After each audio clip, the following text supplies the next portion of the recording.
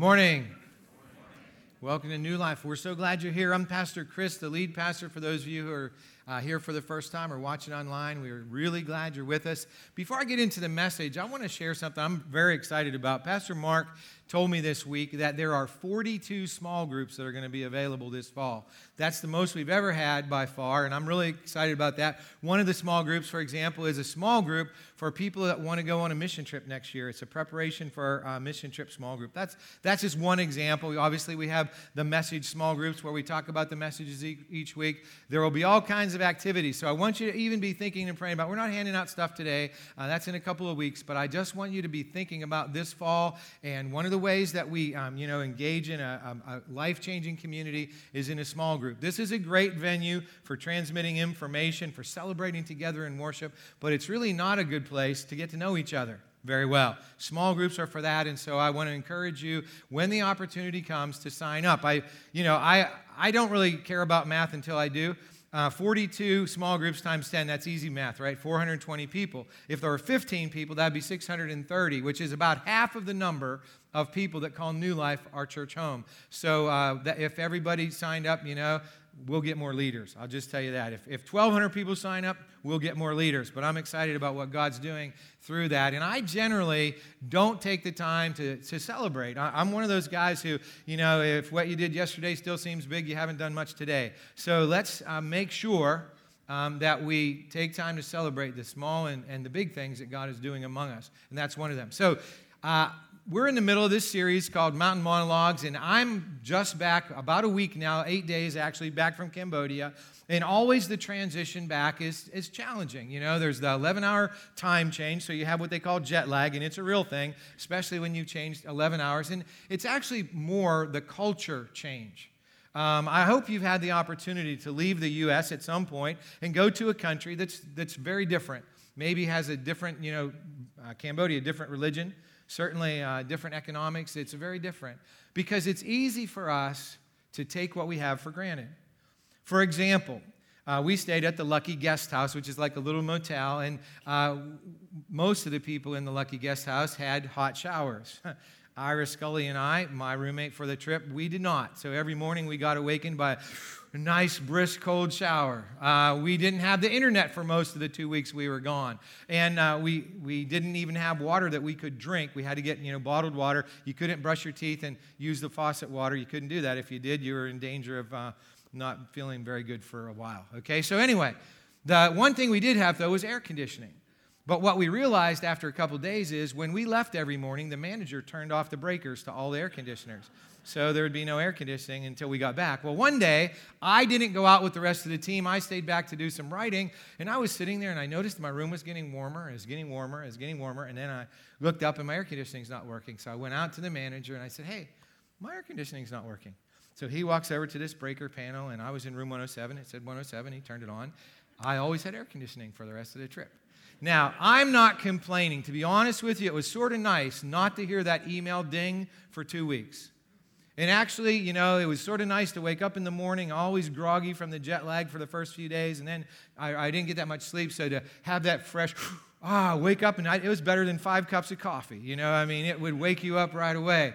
And frankly, I would put up with a lot more than that to have the opportunity to tell people who don't know about Jesus.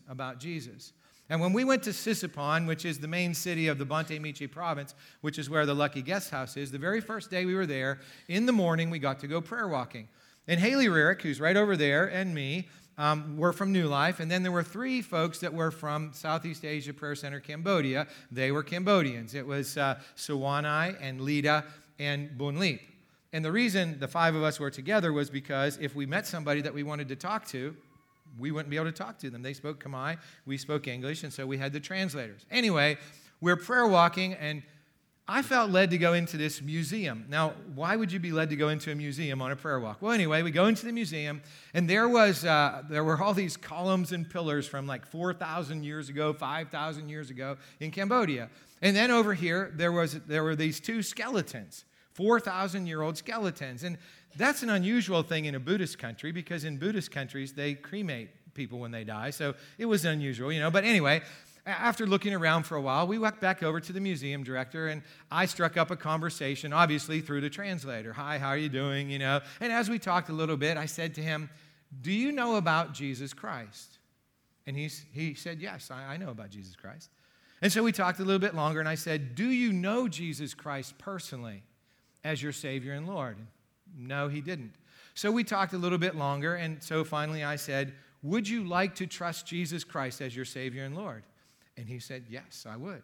So at that point, I turned to Sawana, one of the Cambodians, and I said, hey, you tell him how he gets to know Jesus, Savior and Lord. Why would we bother putting a translator in between this? Let's just let the two people that speak the same language. So they did that. I prayed, and I got to watch as this new brother became a member of the family. So that was one of the coolest things. Yeah, nobody has clapped yet. I think that's a pretty good thing to clap about.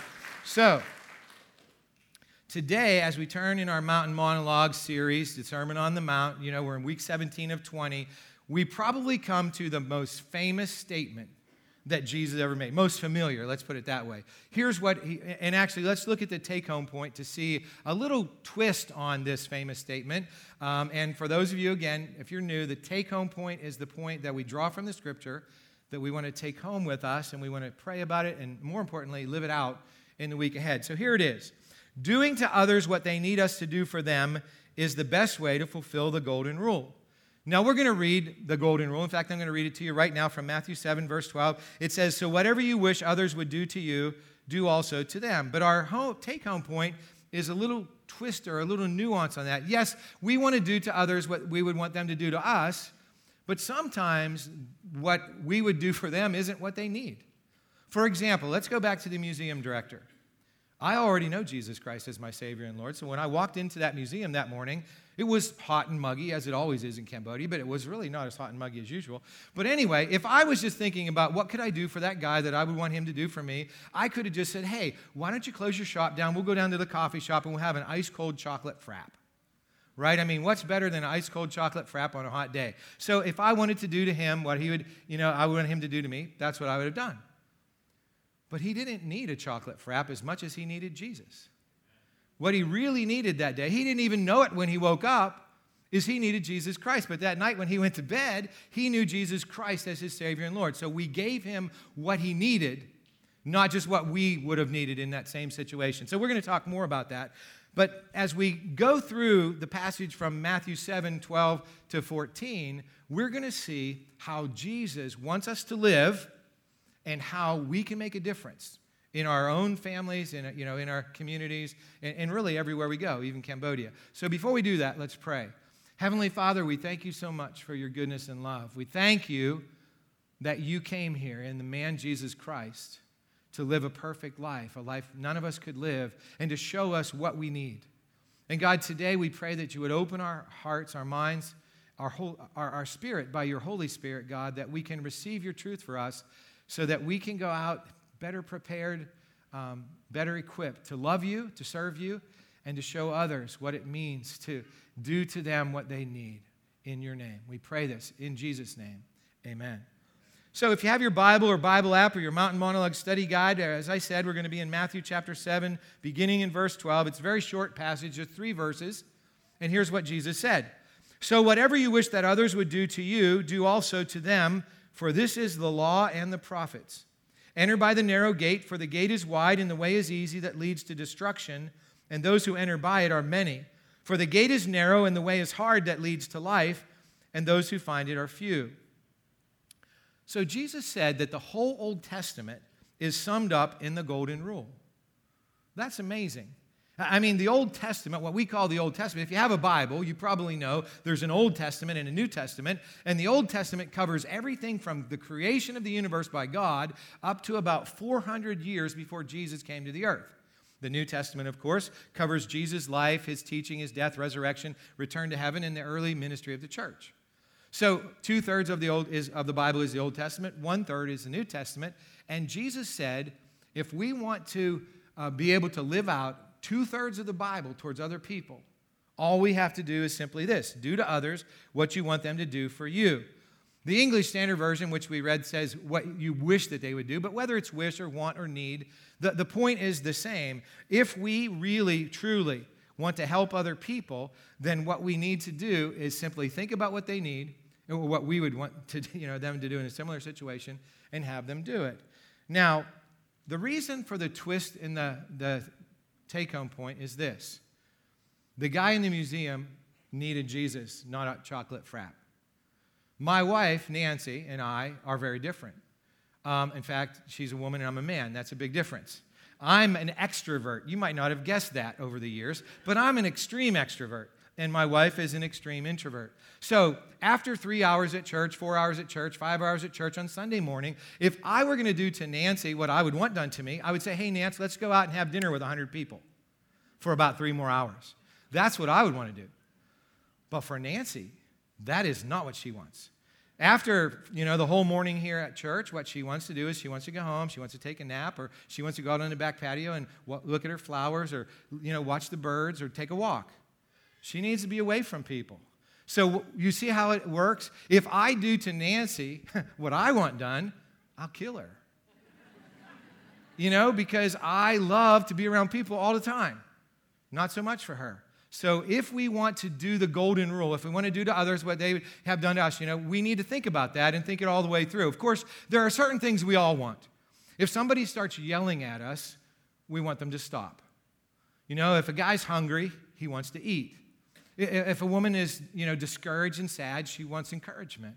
All of us want those things.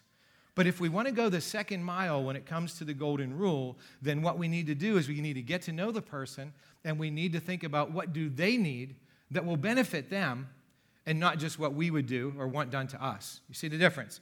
So while Matthew 7:12 is a single verse, Jesus told us it sums up the whole Old Testament, and in my life, that single verse was extremely transformative. Matthew 7:12 has changed everything for me. So one of my favorite inspirational speakers, he's dead now, but his name alone is worth remembering, Charlie Tremendous Jones. Wouldn't you like to be known as Tremendous? Well, Charlie Tremendous Jones, inspirational speaker and writer, said this: you will be the same person you are today 5 years from now, except for the people you meet and the books you read. I have found that statement to be extremely helpful and true. Very powerful statement. Because if we fast forward 5 years from today, I'll be 67, and when I'm 67, I'm going to be exactly the same when I'm 67 as when I'm 62, except for the people that I interact with in my life and the books that I read or listen to on podcasts, whatever. And if we have Jesus Christ as the main person in our life, we'll be radically different in 5 years than we are today. And if we read the Bible, it will transform us from the inside out as we apply it in the power of the Holy Spirit. But a little more than 12 years ago now, I read a book that was called Change Your Heart, Change Your Life by Gary Smalley. The book offers a very simple premise, and here it is. Our hearts store what we have experienced in life, and the way to change them is through the truth found in the Bible. So in my case, what was stored in my heart from the day I was born, practically, was inappropriate anger. I had that experience with my dad, and by the time I was 5 years old, I was spewing that stuff back out. I mean, it was what was written on my heart, it was stored in my heart, and what's stored and written in your heart comes out. So when I was 12 years old, I trusted Jesus as my Savior and Lord. But the thing is, the anger just didn't automatically go away. In fact, as I continued to live my life into my teenage years and adult years, my dad continued to put in anger, other people put in anger, I put in anger. And so over the years, it was there. And when people would do things, not big things, like cut me off in traffic, take 17 items to the 15 item or less item at the grocery store, tell me that my leadership style wasn't what it could be, you get the idea. Pretty much anything would set me off. And sometimes you wouldn't know it on the outside, but on the inside, my blood pressure was up, my veins were all popping out, and I was yelling. If I wasn't yelling out loud, I was yelling under my breath. That was the way life was for me. And so what happened was that Gary Smalley suggested the way to get rid of this is to overwrite the truth of God's word in your heart to the point that it erases or overwrites what's there, and it will change your behavior. No, like I said, that's pretty simple, pretty simple idea. And so I started going through the book of Proverbs to see all the words there were about anger. And, there's one thing about all the words about anger in the book of Proverbs. They all have something to do with if you show anger, you're a fool. Well, I didn't want to memorize a verse that told me I was a fool, right? Yeah. So I chose a different verse, the verse that we are looking at today, because here's why. The golden rule is short, clear, and it addresses anger because no one wants me to blow up at them when I'm upset. Those of you who know me well, and I don't think you really have to know me all that well, know that I'm a very intense person. I'm serious about life. I have a sense of humor, you can tell. But, I come to life, when I get out of bed and get that cold shower, I'm ready to go. And I'm full throttle till the end of the day. I'm serious about life. And usually that's good. But when you take that and you put inappropriate anger into the mix, you get explosions. And that's not good. So, as I was thinking and praying and changing and doing all the stuff that I was supposed to do, I said, okay, I have this saying, you've heard it before if you've been coming to New Life for a few weeks. The Christian life is simple, but it's not easy. The Christian life is simple, but it's not easy. And what Gary Smalley said was simple, and it seemed too easy. How could this work? But I decided the only thing I have to lose is my inappropriate anger. So here's what I'm going to do. I'm going to pray that verse. And I don't know if you realize you can pray verses of Scripture, but here's how it went. I would say, Lord, please let me do to others what I would want them to do for me. And then I would say that verse over and over and over again. And I would consider the implications. And here are the implications of living out the golden rule, Matthew 7:12. If I'm going to live the golden rule, not just talk about it, not think about it, not have it feel good in my heart, but live it, then I'm going to need the power of the Holy Spirit and a personal commitment to doing the best for others. So the results were, actually, they were dramatic and they were fairly quick. What happened was, when situations came up that used to drive me crazy, I would immediately go to prayer. Now, I'll be honest with you, at first the prayers weren't really generous. The prayer might be something like, God, help that idiot because he just cut me off in traffic and he's going to kill somebody. He keeps driving like that, right? But after a bit, it changed, and over years, and now actually it's not really much of a prayer anymore. When that happens, I just go, really? And I just go about my day. Now, I am not telling you that in those 12 years and applying all this and in the power of the Holy Spirit that I'm perfect. In fact, my brother Tom actually watches our service on Facebook a lot of weeks, and this morning he walks in, and guess what he posted? He posted this. He said, he's come a long way, but he hasn't got it 100%. He's right. I haven't got it 100%, but it's way, way different in my life than it used to be. And now that I've added over these past couple years that understanding that what I really need to do if I'm going to apply the golden rule in everybody's situation is I need to get to know you so I know what you need, not just what I would want, because I want to give you what you need in the sense of what Jesus wants you to have. And that way I can really apply the golden rule. It's a work in progress for all of us. But it is true that when we apply the Word of God into our hearts, it transforms them from the inside out. Now, Jesus also said this, the two verses that we read after the golden rule. He said, enter by the narrow gate, for the gate is wide and the way is easy that leads to destruction, and those who enter by it are many. For the gate is narrow and the way is hard that leads to life, and those who find it are few. When Jesus made those statements, he was making a hard turn toward the close of the Sermon on the Mount. Of course, we have taken the Sermon on the Mount and have divided it into 20 pieces. But it's one big, long message. And right here when he said, narrow gate, narrow path, wide path, he's starting to bring the message to its climax. And actually, next week he's going to talk about fruit, and I'm going to say that a little bit about that as I send you out today. And 2 weeks from now, I'm going to talk about, I think, the hardest thing that Jesus ever says in the Sermon on the Mount. Because what he says is, you know how I always say when we face Jesus someday, we want to hear, well done, good and faithful servant? Well, we want to, but what Jesus says is some of us think we're going to hear that, and what we're going to hear instead is, I don't know who you are. You got to leave. So I hope that you'll be here for these closing 3 messages because they're very powerful comments of what Jesus calls us to be and do. So as we think about this, Narrow gate, wide gate. So there's a narrow gate, and it has a narrow path that leads to life. There's a wide gate with a wide road that leads to destruction. And so Jesus says, basically, there's two gates. And I want you to think about something this morning about the culture in which we live. And it's up on the screen right now. We live in a multiple option culture. Multiple options. There's a narrow gate, there's a wide gate, there's a wider gate, there's a this gate, that gate, another gate. But Jesus told us following him means choosing one way. There aren't 100 ways to get to heaven. You know, I've heard many people say, there are many ways to the top of the mountain. Well, if you're a mountain climber, that's probably true. But if you want to know the living God of the universe, that's not true. There's really just one way, and that's what Jesus said. There's this narrow gate, and through the narrow gate, after you squeeze through the narrow gate, there's a narrow path, and it's straight, and it leads to life. Life in this life, abundant life, and then eternal life with him. And then there's that other path. And what does that really mean if there's a narrow gate and a wide gate? It means there's true and there's false. It means there's right and there's wrong. And our culture doesn't want to believe that, but Jesus is the one who told us that, and he's the Son of the living God, and he always spoke the truth.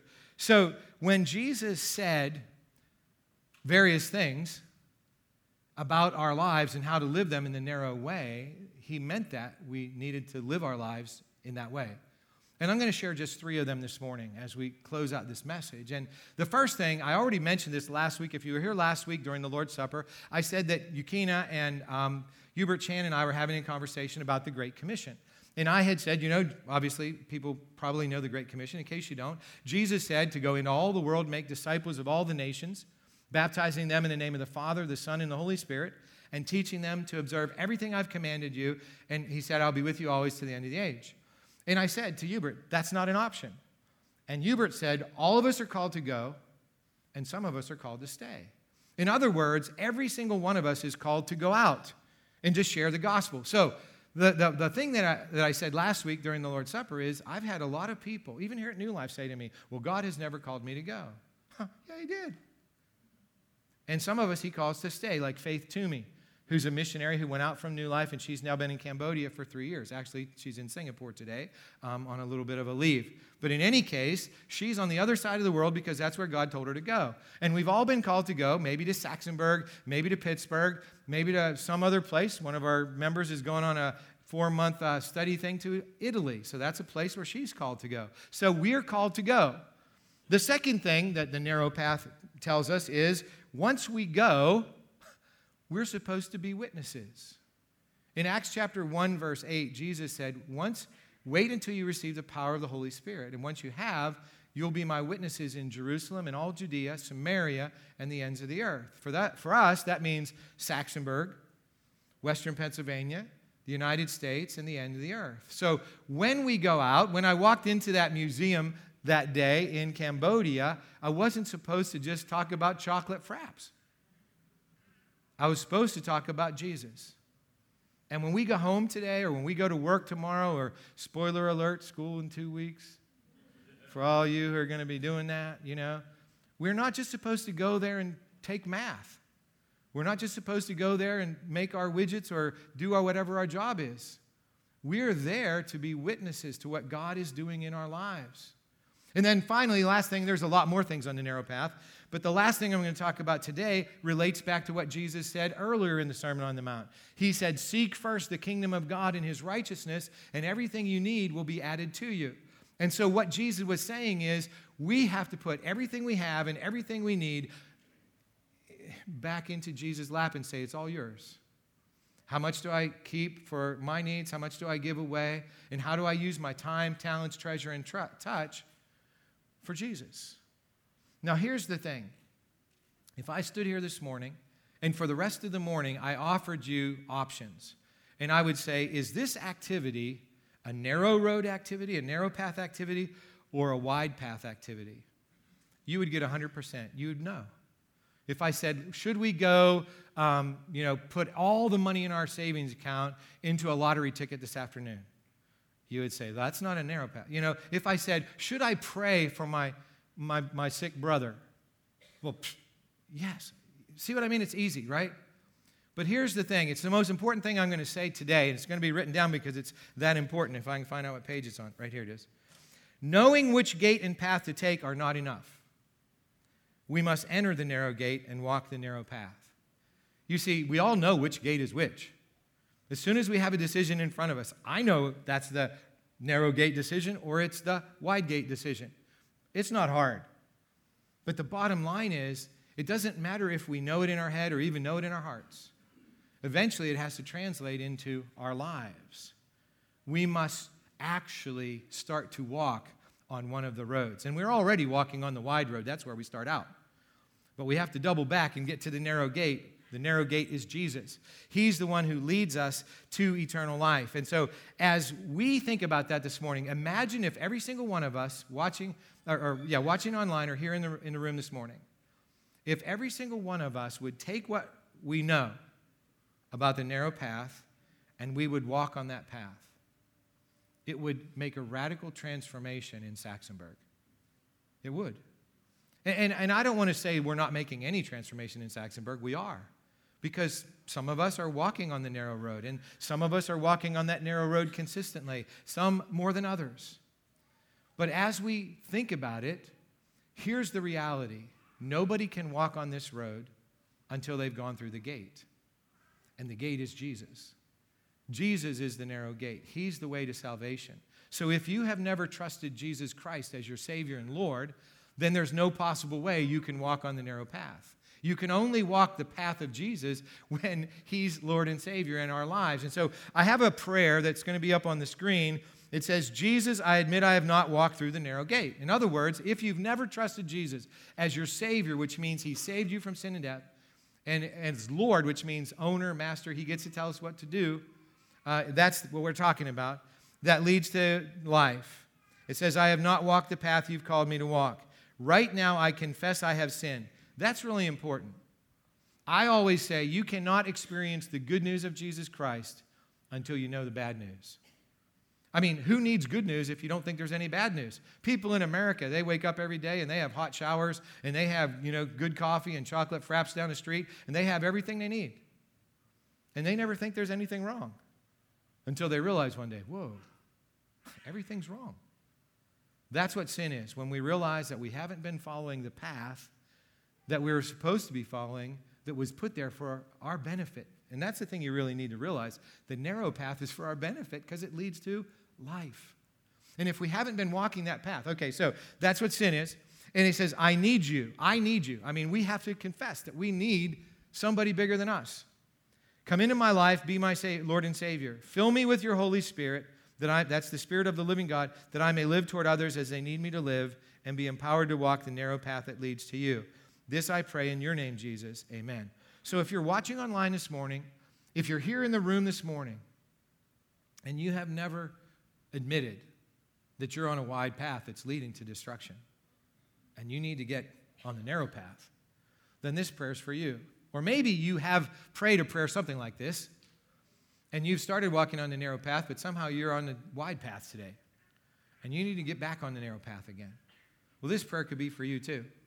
So let's pray, and if you need to pray it, you can pray it with me. Jesus, I admit I have not walked through the narrow gate that leads to life. I have not walked the path you call me to walk. Right now I confess I have sinned and I need you. Come into my life, be my Lord and Savior. Fill me with your Holy Spirit that I may live toward others as they need me to live and be empowered to walk the narrow path that leads to you. This I pray in your name, Jesus. Amen. So all of us who have made that commitment to go through Jesus, the narrow gate, and walk on the narrow path can do the next step, which the next step, for those of you who are new, here at New Life, at the end of every message, there's a next step, something to do. Because as I've said so often, information minus application is just information. But information plus application leads to transformation. So here it is. I will do to others what they need me to do for them to show them Jesus' love this week. And when we do that, we think about what other people need, and we do it in Jesus' name, what's going to happen is we're automatically going to be walking on the narrow path. Way back at the beginning of the Sermon on the Mount, Jesus said that we are two things. We're a lot more than two things, but we are these two things. We are light and we are salt as His followers. We are light, which means that we can dispel the darkness in the world around us. We are salt, which means that we get to bring healing and we get to bring zest and flavor and vitality to people who are suffering and struggling and who are desperately ill, if not physically, then spiritually. We get to do that. We get to, as we walk this narrow path that leads to life. So as we go out this week, and as we go back to our homes, as we go back to our workplaces, and very soon, as you all who are in school go back to school, you get to be light and salt in a dark and tasteless world. You get to speak up for Jesus in places where, and people are going to say, you can't speak about God in school. Yes, you can. I did all the time when I was in school, and yeah, I know that was 100 years ago, but it was still a public school, and I still wasn't allowed to. They said, you can't pray in school. Trust me, I prayed a lot in school. I always prayed that I didn't get caught for the stuff I was doing. No, I'm just kidding. Actually, I did pray for that sometimes. Okay, so maybe not the best prayer, once again, but I've grown up a lot since then. As we go out into the world, people are desperate for somebody to guide them to that narrow road leading to life. And we have it, if Jesus Christ is Savior and Lord in our lives. And we get to offer it to them.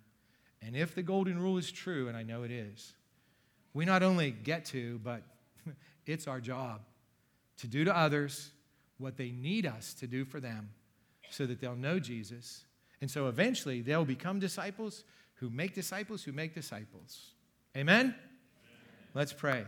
Heavenly Father, we thank you so much for your goodness and love. We thank you so much that you have done the golden rule to us way, way, way beyond anything we could imagine. We thank you that Jesus came and lived a perfect life that we could not live.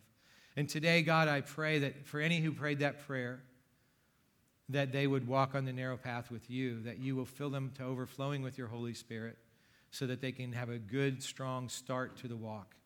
And God, for those of us who are on that narrow path, I pray for your Holy Spirit to fill us so that we will continue in diligence to walk that narrow road that is already leading us to life, abundant life here, but also to eternal life with you. God, we praise you that you care enough about us to cause us to make hard decisions that are for your glory and honor and praise. And then that you empower us to walk that difficult way that is leading to you. We pray this in Jesus' name. Amen.